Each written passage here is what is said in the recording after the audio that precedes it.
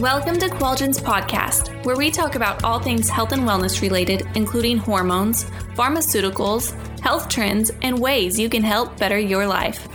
Hi, everyone. Thank you for taking time out of your day to listen in. Today, I am joined with Dr. Derek De Silva, who is joining me for our second podcast. If you missed the first one, it has some great information on some of the top supplements you can utilize and how they work, and I would definitely recommend listening to it. Today, I'm going to be asking Dr. De Silva some of the top questions I see individuals ask before getting and after receiving bioidentical hormone replacement therapy, which is also known as BHRT. Dr. De Silva, thank you so much for joining me today. My pleasure. Thank you for the invitation, as always. Always. Let's just jump right into it. So one of the first questions I see constantly is regarding hair, both growth and loss. Can you explain why this happens and what can be done to correct it? Sure. So we're talking about bioidentical hormones, as you mentioned, and the hair loss and hair growth both has to do with testosterone. If you overdo testosterone, in any way, shape, or form, you can either grow hair or you can lose hair. So believe it or not, you can grow hair in place. Now I'm talking about more for women. Okay. Mm-hmm. And this is more for women than it is for men. Mm-hmm. But you can grow hair. Specifically, it becomes in the chin, in the areola area and also in the pubic area. So you can grow hair there if you give too much testosterone. Also, if you give too much testosterone, the testosterone can convert to what is called DHT, or dihydrotestosterone. Okay. DHT is the hormone, if you will, that is responsible for hair loss in men as they get older. So there's two keys here, Jennifer. Number one is when you're dosing testosterone, go lower and not higher. Because a lot of people, especially women, will say, no, I want that testosterone. I want to feel good. And then they either grow hair and or lose hair, and they just freak out. I mean, what woman wants to grow hair on her chin or lose hair in her head? So you have to be very conservative. I'm very conservative. I'm just telling you, I'm very conservative with that. Now, I guess the next logical question would be, okay, so how do we prevent that? Go ahead, ask me that question. How would you prevent it? Well, as I said, the number one thing to do really is not to overdose, not to give too much. The other thing that I use, and again, this is for women, and we can talk about men in just a moment, but in women, I use saw palmetto, Pygeum africanum, things like stinging nettles, and we have a prostate formula that I use in my female patients. Now you say, wait a minute, saw palmetto and Pygeum africanum and stinging nettles, this is for a man. This is for the prostate. Yeah. True. It is for the prostate. But when you give women testosterone, the saw palmetto will stop the conversion of testosterone to dihydrotestosterone. And that's what we want to do in men also, right? We want to make sure that the DHT levels in men are not going too high and causing a problem. And it's the same thing in women. And we can prevent it by using the saw palmetto in women. Now, the key here is in women that we use it 3 times a week, at the max 5 times a week. So Monday through Friday, lay off on the weekends. There's no downside. There's absolutely no downside to doing this in women, and it's just 1 a day. Interesting. I know we've talked about the prostate control, but for whatever reason, it didn't make sense to me until you just said that about the DHT. I've never heard of DHT. I don't feel like either. Right. Well, DHT, as I said before, is so prevalent, the DHT or the dihydrotestosterone. And that's another thing that I tell physicians and practitioners to do. Check a baseline DHT level when you do your baseline blood work, because then you have something to go by. Well, yeah. And then after you do your blood work 6 weeks down the road, then you can really see what's happening. So for men that are worried about balding after starting testosterone therapy, that can help with that. I mean, if it's genetic, it's just going to happen, right? Right. I mean, look, if you're 50 years old and you're balding and you have male pattern balding already, it isn't always a genetic issue, Jennifer. More of this is, and we're starting to learn more and more about this. Mm-hmm. What we're finding out is that the follicles on the scalp will literally go into dormant phase. So when they go into this dormant phase, what happens is that you can develop and you can get hair loss. And that's where the problem really begins, is in that situation. And that's, again, why the prostate formula is really important for men. Yeah. I started using our prostate formula at the age of 40. Okay. And boy, I'll tell you, I really feel the difference if I go off of it. It does make a huge difference just to take it twice a day for men. That's so interesting. So the next one's kind of along the same lines, I think, when in terms of dosing, but it's about adult acne. I see people complain about getting acne after receiving testosterone therapy. So again, what causes this? And then what can patients do to help control it? And again, this is again due to testosterone. Mm-hmm. When do young men develop acne? They develop acne when their testosterone is really surging. Mm-hmm. Right. And that's typically what you will see. You will see it in the face. You'll see it on the forehead. You'll see it in the chin area. And it's a complete breakout. And you'll see this if you look at an 18 or a 19-year-old young man, you will see that type of acne, that cystic acne from the testosterone. It's the surges in the testosterone. Now, you combine a crummy diet with that, with a little bit more sugar and simple carbs, and you're just asking for trouble. They're just totally asking for trouble with that. So again, be careful with the testosterone. Yeah. Okay? Don't overdo it. So if somebody gets pellets and they're having that issue, is there anything that they can do to control it before the pellets wear off and then they can get on a lower dose? Absolutely. Absolutely.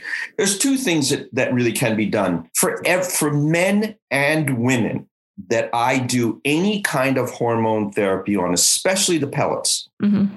What I always do is I start the women on the prostate formula. Okay. As I said, once a day, 5 days a week. Mm-hmm. And on men, twice a day, every day. Every day. That will really help prevent some of the problems. The other thing that can be done, especially in men, is DIM, diindolylmethane. DIM is another thing that will help prevent the aromatization, and it will help with some of that conversion prevention. Okay. All right. From testosterone to DHT or dihydrotestosterone. But it's more the saw palmetto than it is the DIM, because the DIM has a very separate role, but it also has a secondary role in that conversion, the preventing that conversion. Can receiving hormone replacement therapy attribute to weight gain or weight loss? Let's talk about weight gain. Okay. One of the other things that I'm very careful with, especially in women, the worst thing that you can do to a woman is to have her lose hair, grow hair, or gain weight. Absolutely. Because she will strangle you. There's no question that she will come into the office with gloves on and she will strangle you. Uh-huh.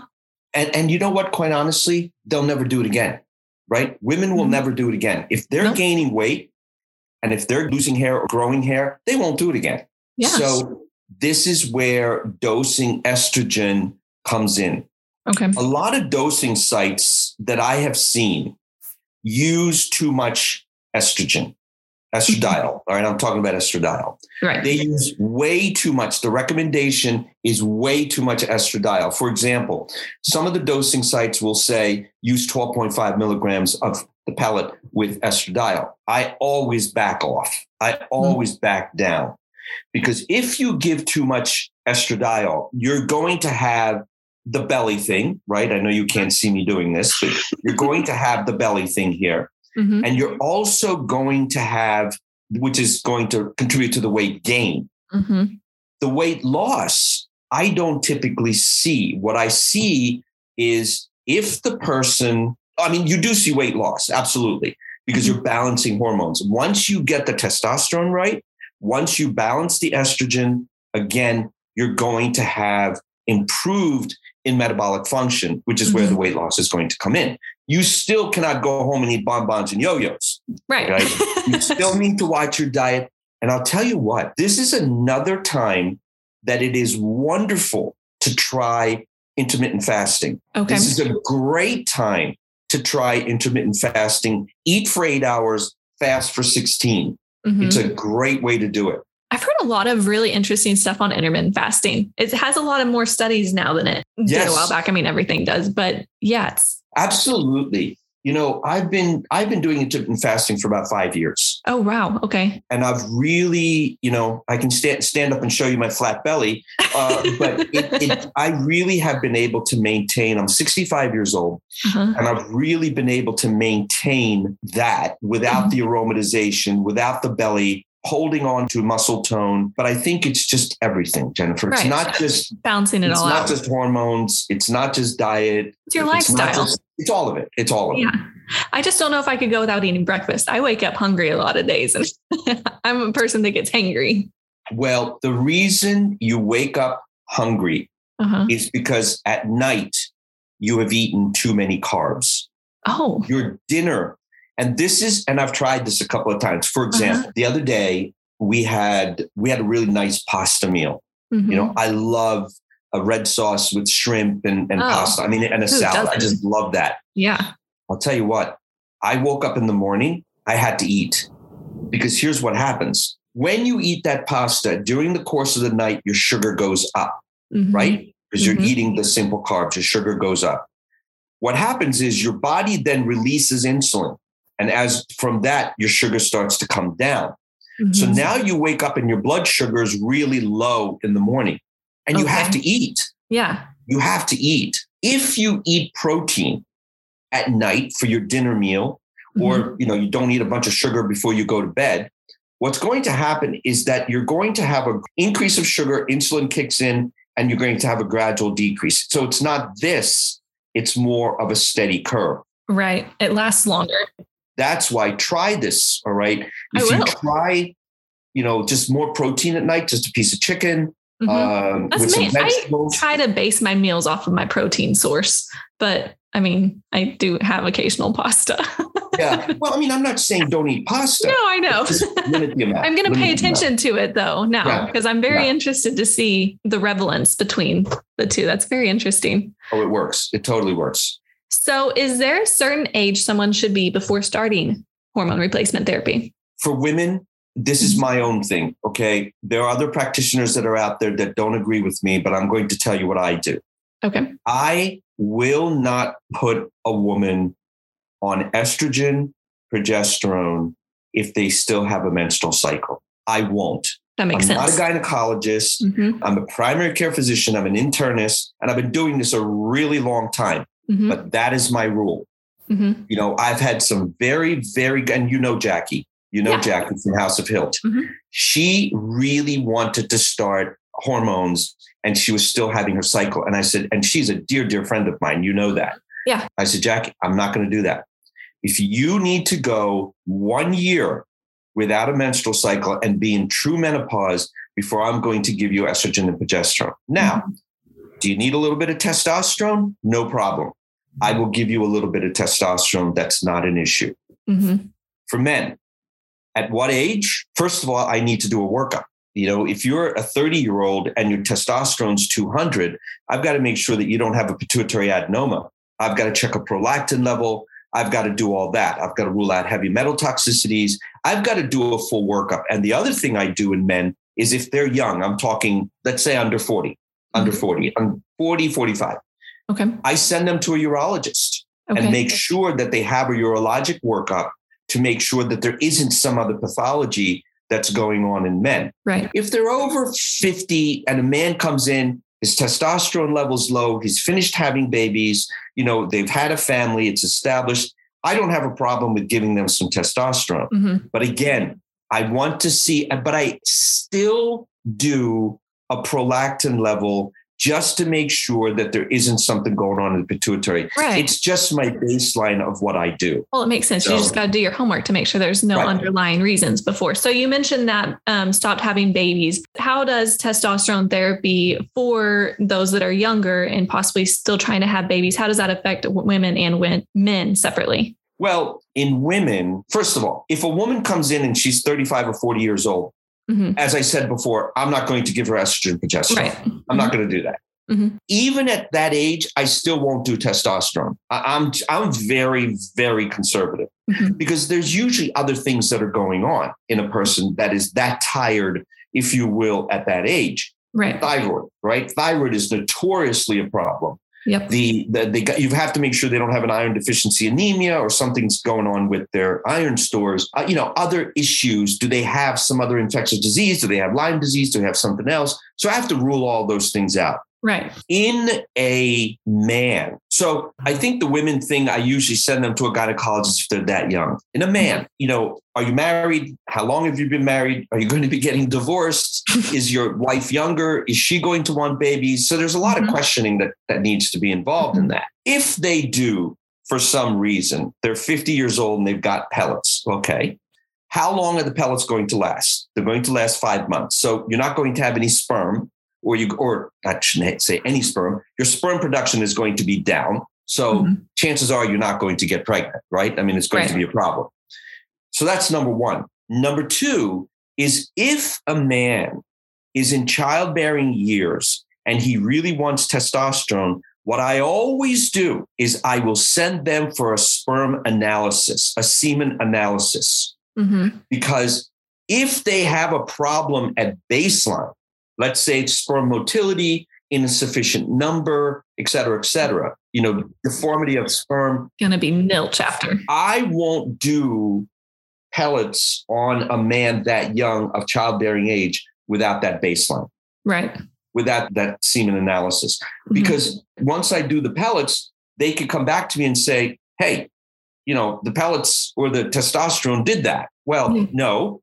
You're the reason I can't have babies. You're the reason I can't do it anyway. Yeah. So, but it's always good to have that baseline just to cover yourself. Yeah, that makes so much sense. Right. So we already talked about this. My next question was going to be, what should someone who has not gone through menopause but have unbalanced hormones, what should they do?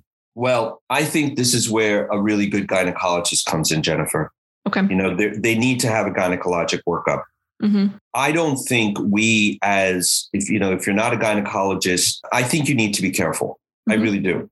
I think you need to have that evaluation done. You need to have a full checkup done. And by the way, in women, I have 3 things that I must have as a baseline in women. Number 1, a mammogram. Okay. Women have got to have a yearly mammogram. And before I start pellets, you must have a mammogram, number 1. Number 2, you need to have a transvaginal ultrasound. Why? Because I need to see what your endometrial stripe is. I need to see what your ovaries are. Do you have cystic ovaries? Do you have something going on your uterus? Do you have cystic uterus? So if that endometrial stripe is thickened and I put you on estrogen and you start to bleed, what's going to happen? It's going to be a problem.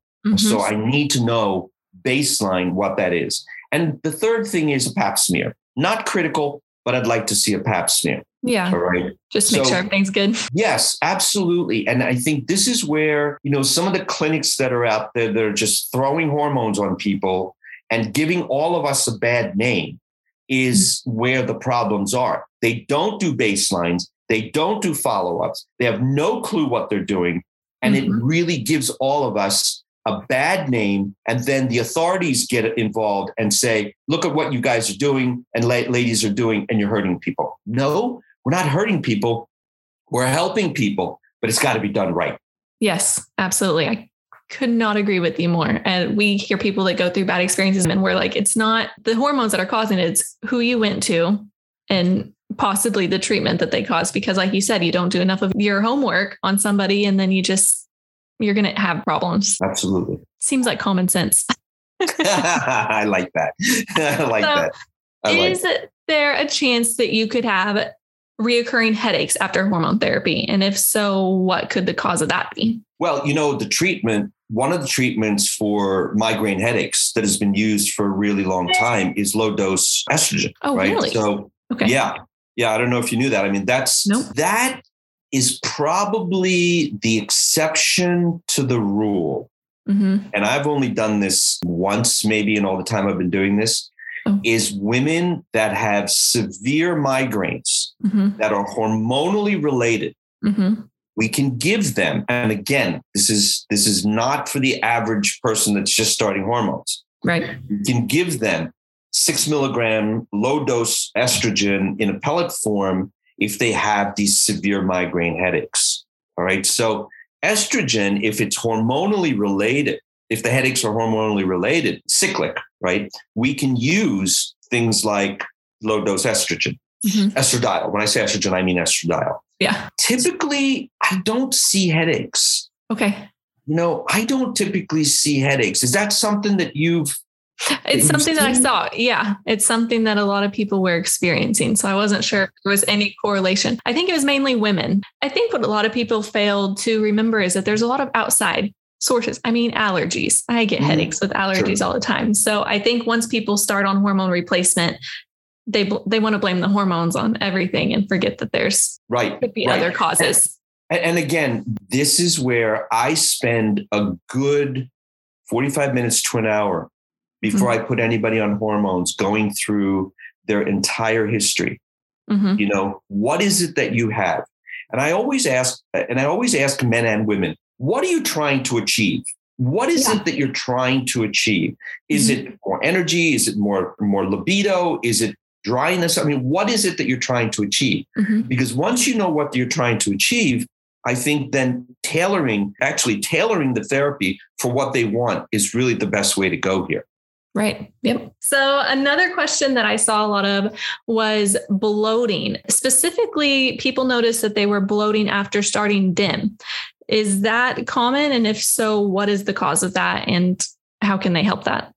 One of the big things with hormones, and you're going to see this more commonly in women than in men. Again, as I said, a belly weight gain, right? Weight gain in the belly area, too much estrogen, bloating, absolutely, unequivocally, too much estrogen. Okay. And I have seen this repeatedly on numerous occasions. If you give a woman too much estrogen, if you give her too much estradiol, she is definitely going to bloat. And that's why I said in the beginning, Jennifer, I said, cut the dose down. And remember, don't stack estrogen. All right. Right. Make sure if you're dosing estrogen, I don't do it. If a woman is getting pellets every 4 months, I don't do it every 4 months. Oh, wow. Okay. I do it at baseline. I skip the next month and then I do it the following month. Otherwise, you're going to end up stacking estrogen, which is really going to become a problem.